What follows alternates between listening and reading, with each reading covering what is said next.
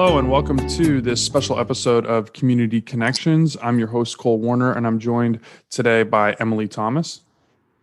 Hey everyone, welcome and thanks for listening. Our guest today is David Innabinet. He is a elder law attorney with Brinkley, Walser, and Stoner. He's been in practice for over 25 years, and he concentrates in elder law, estate planning, and estate administration. So thank you, David, for joining us today. Thank you for having me. Glad to be here. Yeah, so I first just, to set up the topic, we're going to talk a little bit about advanced planning, the sort of significance and why it might be important if you're facing some tough decisions and difficult conversations, why it might be important for you to handle those, and really sort of resources for you to do so. So David, if I can just ask you to tell us a little bit about sort of what you do and why it can be helpful for people in our community. Sure, Cole. Thank you. So what I found is that surprises in life sometimes stop being fun after about your 21st birthday.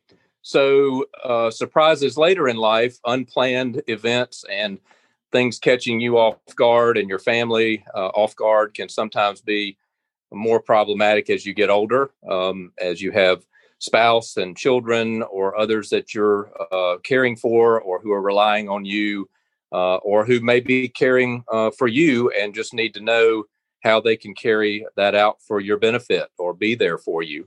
So the type of planning that I concentrate in helps individuals and families put those tools into place. I like to call it having all the tools in the toolbox that you need.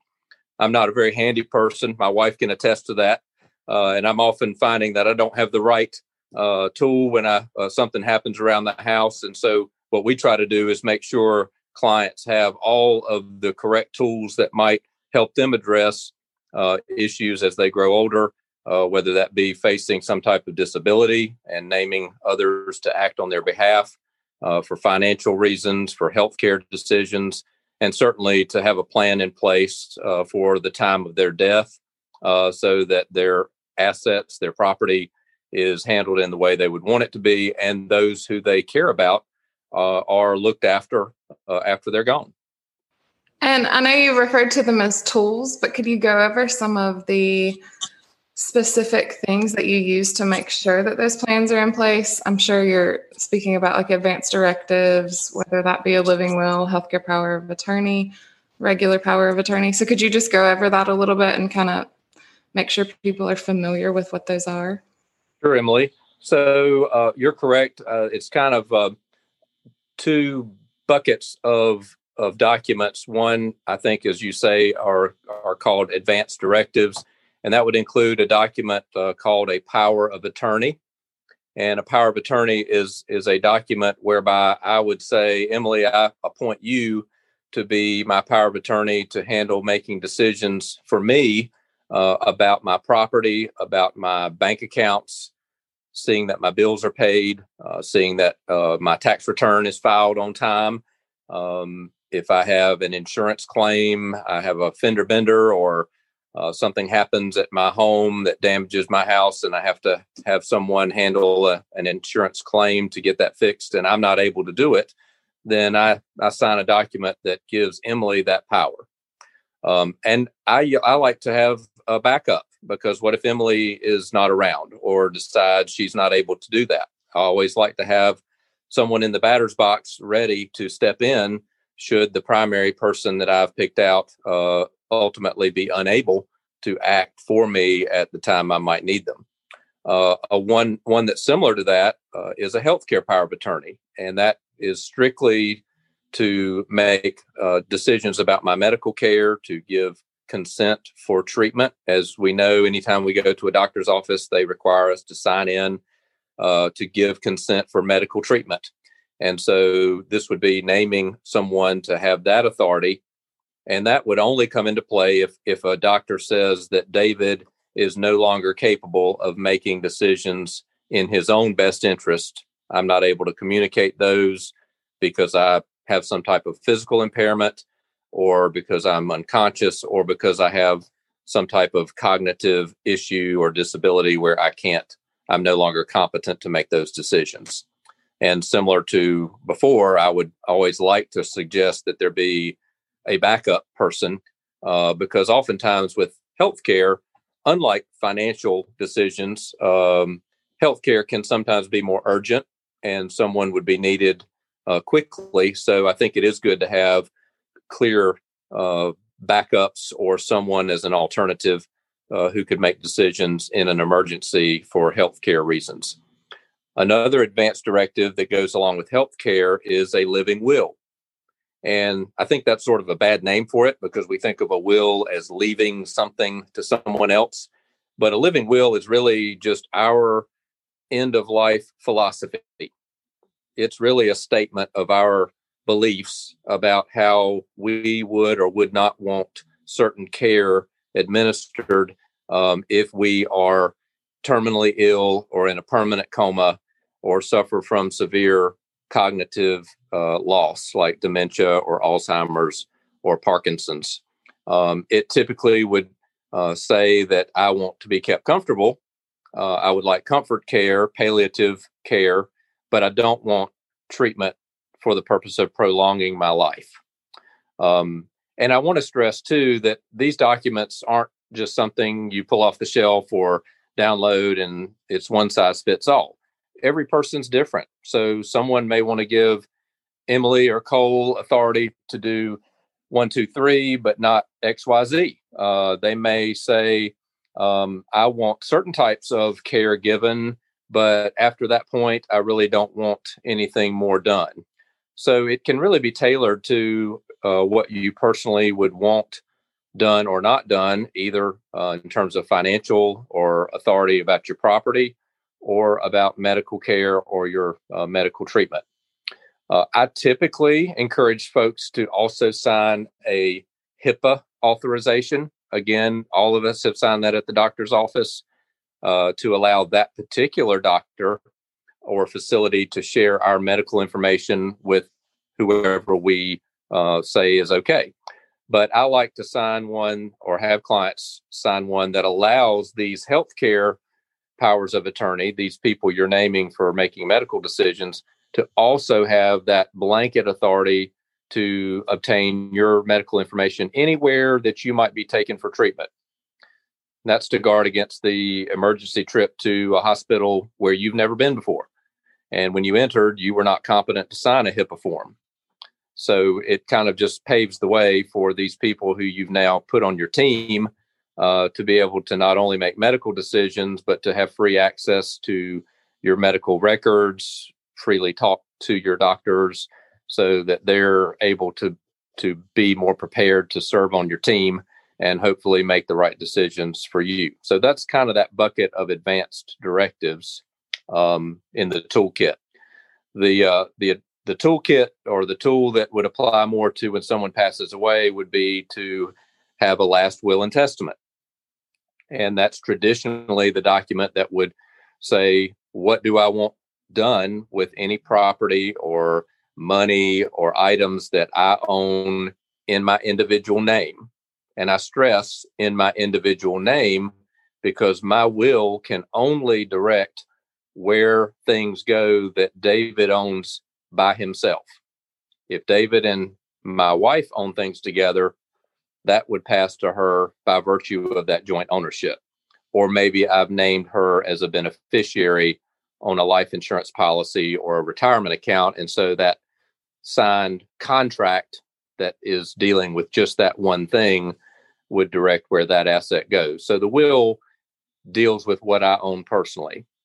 And one last suggestion for the toolbox is that some folks would rather have their estate, their property passed on and administered under a trust. And I think people assume that trust only for rich folks or someone with a complicated estate, but they really can be useful tools to ensure the efficiency of passing your estate outside of the court supervised process in a way that's private, because those documents don't get filed at the courthouse like a last will does.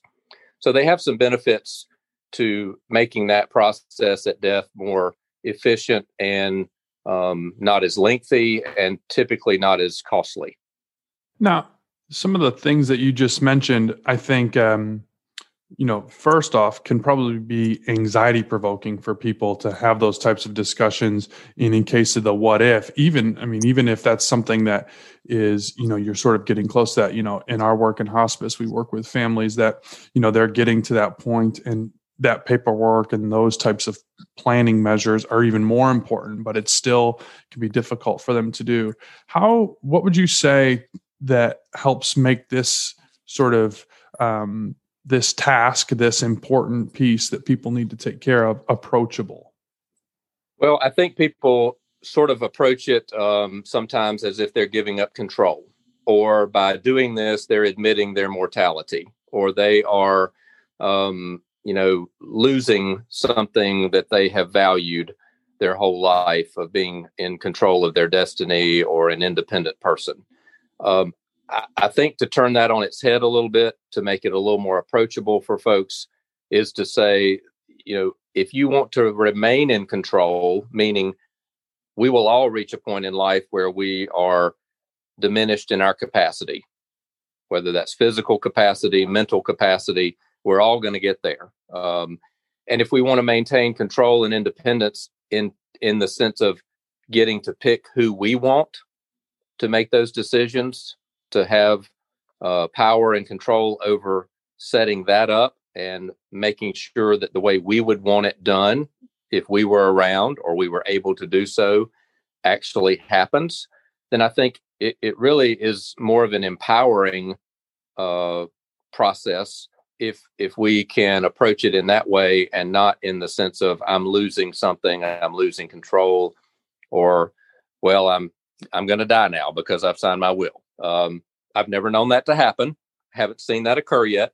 But I think approaching it in the sense that this is an empowering process would help people get on board, I would say, a little bit easier. And I certainly think now, with my generation, and I think younger, who are having to care for older relatives, that was not as much the case years ago because people didn't live as long. So I think seeing that, if anyone's had that experience of looking after an older loved one, I think they see the value in it already. So that would be my suggestions on that. And kind of going back to what Cole said, I know they are difficult conversations to have, but I know at hospice we see all too often that people haven't had these conversations and then they wait until it's a crisis situation. So when do you recommend that people start these conversations? And then along with that, how should they go about initiating the process? Well, Emily, I definitely agree with you. It's never easy when the crisis is upon us, or an illness is upon us. And then, we certainly hesitate to say things that might cause a ill patient to lose hope, or to not feel they have a chance of getting through whatever the illness or crisis might be. So it is, I think, imperative to talk about it when there's not a problem. And that applies to so many things in life and business, to do planning before a problem arises. When everything's going well, that's really the time to have these discussions and have a plan in place. So I don't know if I can pinpoint a correct time, but I certainly think at the point where, first of all, I encourage clients who have kids who turn 18 to start having that conversation, as much for the parents as encouraging the 18-year-old to consider having advanced directives, because they're now an adult. So parents can't just make decisions for their kids just because they've always done that. Once they turn 18 legally, that takes the parents out of the picture. So that, to me, might be a very early starting point to having the discussion both ways, both with your now young adult child, but also to start, using that as a springboard to talk to your kids about sort of what your plans are and what you would like to see happen, and make it a process, make it something that gets revisited periodically throughout your life as your kids are young adults and then middle age and on up, so that it's not an awkward thing when the time comes that something happens. I think if we talk about it routinely, then it's not awkward, because we've revisited it, we've tweaked it, we've adjusted it as life went along, as opposed to having to do a huge, massive project to address it when someone's already not feeling their best, or at times is no longer even capable to do anything. And I'm sure you've seen that at hospice, when the time has passed, when the patient is even capable of setting some of these things up. You know, we were talking before we got on today about how not to sort of approach this in a one-size-fits-all manner, and you mentioned that earlier. For people that are interested in starting this process, what are their first steps? I know that you do this for people. Is it reaching out to someone who does elder law or specializes in that? Where do people need to go first? Well, it sounds self-serving, certainly, but I would encourage people, much like if I have a running injury or some type of break my arm or have a fall, and I go to an orthopedist. I want somebody who deals with that all the time, identifies the correct issues, knows how to treat it. I want them looking at that particular issue. I wouldn't go to my dentist for that.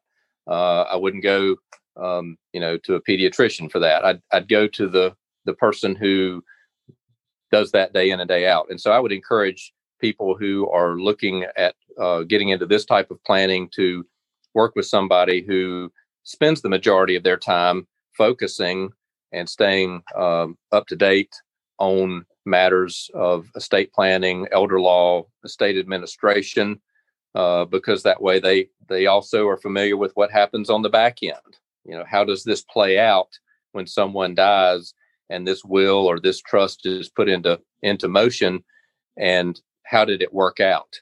Did the plan work as anticipated? And so I think you want someone who has been through that from start to finish, and someone who maybe has some background in general practice, just to know about real estate or business law. If you have a lifelong family business, that's part of what you're trying to figure out. Where does this go? You might consider someone who has that background as well. But I would sort of start with someone who has dealt with all phases of estate planning through the administration after someone passes away, and that's where I would encourage folks to go. Typically, lawyers are pretty approachable. I know we don't have that reputation, but we really, our goal is to help people and to, really find out what is it that our clients need, what is their particular situation, and really try to address that in a real personable, tailored way to their needs. I work a great deal with agencies like yours, like hospice. I'm out in nursing homes and adult care homes all the time, making house calls to patients, to clients who are patients. And so I think someone who's aware of resources in the community, that might be not something we provide, but it might be something that we have a relationship with hospice or the Life Center or adult care facilities, senior services to plug people into. So I think, even looking for someone who's kind of plugged into those community resources, which you can do through a little bit of a internet search or looking on their website. Okay. Well, David, I appreciate your time. And I'll just ask you one more thing. For those that are maybe on the fence about how to, or about when to do this, would you say that the most important thing is at least having the conversation and starting the process, so that when we are in a crisis, it's not something that you're having to also add to the plate of what you're dealing with? I think so, Cole. I would say, as I mentioned, as a suggestion, starting it way earlier than you would think. starting it when your kid turns 18, or starting it when you have your first child, and think about what would happen if we as young new parents passed away. What would we want done to look after our newborn? So I think starting the conversation as early as possible is key, and then going from there to revisit that conversation really for a lifetime, and adjusting the compass as you go along, because it can start as a very simple set of documents that we discussed with Emily to begin with this morning, and then progress to something that could be more complex or complicated to deal with someone who now is in the winter of their life, and retiring from a job, or closing down a business, or transitioning a business to someone else, and needs more thorough type of planning for that. So I think you're right on target, starting the conversation real early and just being open and honest and matter of fact about it. Well, David, I really appreciate your time today, and you can find out more information on him in the description of this episode. And we're releasing this as part of a April 16th being National Healthcare Decisions Day. And, we want to make sure that, obviously here at Hospice, we provide, a lot of medical, spiritual, emotional care, but we also are, we want to be a community resource for stuff like topics like this. And, we see it all the time, how important having a plan and making sure that we are ready for when those things happen. Although you can never be completely prepared, it is very helpful to have those processes in place already. So, David, thank you. Thank you, Cole. And I'll just echo something, shout out to all that you all do at Hospice. And I would say the same thing for your organization. I encourage clients to have the conversation about hospice much sooner than most people feel is necessary. I think we share a similarity there, that people are hesitant to seek out that resource from you, just like they're hesitant to seek out as early as they should the resources that we provide. Yeah. Well, we appreciate that. Thank you. And if you liked what you heard today, you can rate, review, subscribe, check us out wherever you get your podcasts. And thank you for listening.